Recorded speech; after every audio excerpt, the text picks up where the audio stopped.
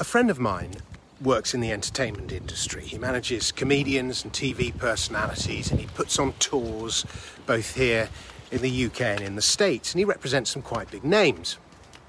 And one of the reasons he has such a good reputation in the business and why he's so well liked by the acts he manages is his foresight. He can see when something's about to go wrong, often long before anyone else can, and is able to either avoid whatever's coming or get some damage limitation in place. But like everyone else in the live entertainment industry, he has had a miserable year. It's been a tough year for lots of businesses, but entertainment has to be among the hardest hit of all. And earnings for my friend have gone from very nice, thank you very much, to zero. Turnover has stopped. And my friend will be fine, he's made good money over the years, but it's still amazing watching an industry not even grind to a halt, just halt almost overnight. And there have been grants to help him out, but I think the most difficult thing has been to deal with the false dawns. Every time it's looked as though there was finally a chance to get back to normal and things were opening up, plans have been scuppered. And all the effort that goes into putting on a show, booking the date, securing the staff and crew, sorting out the publicity, the technicals, meeting the new and ever-changing and often inconsistent regulatory requirements, let alone writing and rehearsing the material, is suddenly torpedoed. And so he now lives in a state of paranoia every time Boris Johnson or the Health Secretary make an announcement, because he knows the goalposts are about to be shifted.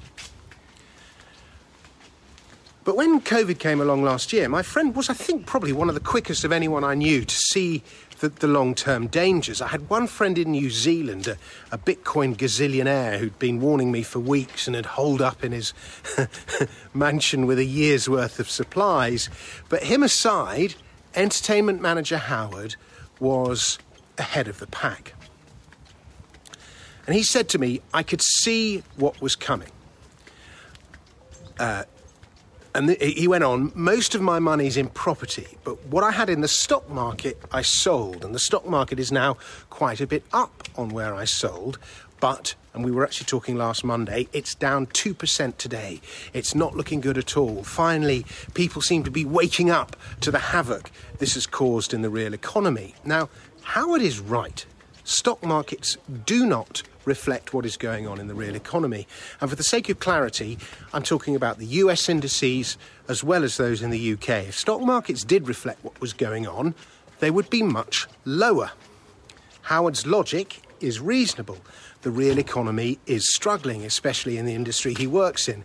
And so what he's immersed in and seeing every day is not being reflected in prices. The chances of going back to normal look slim, the virus is ongoing, and the ongoing reality is that the goalposts could be shifted at any moment and any recovery derailed. But there's one huge assumption that Howard is making, without even realising it perhaps. He's assuming that money is sound.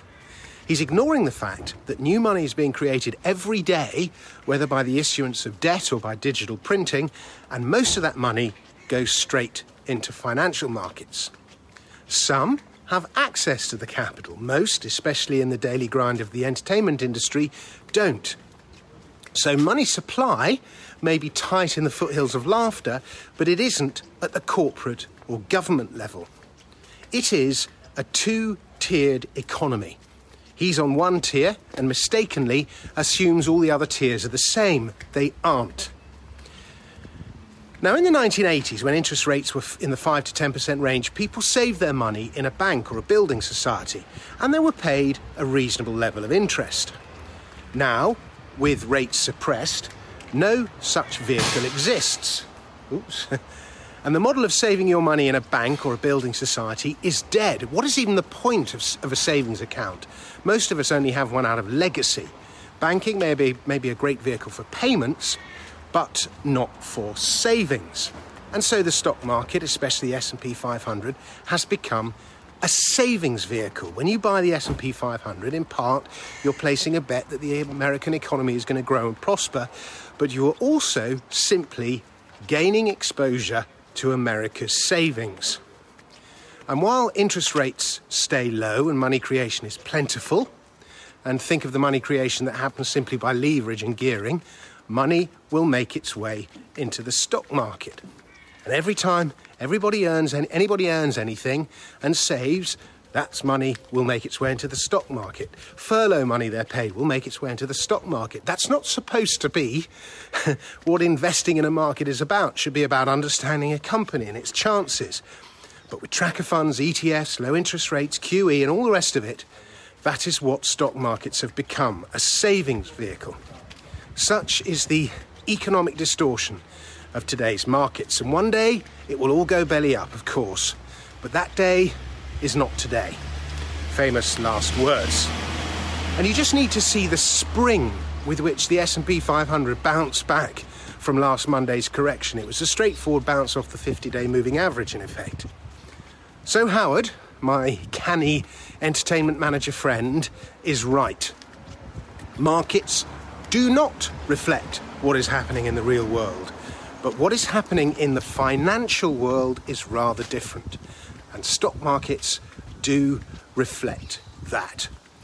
As long as there is money being saved or printed, the S&P 500 will have buyers. As long as there are buyers, there will be leverage. And leverage means more buying.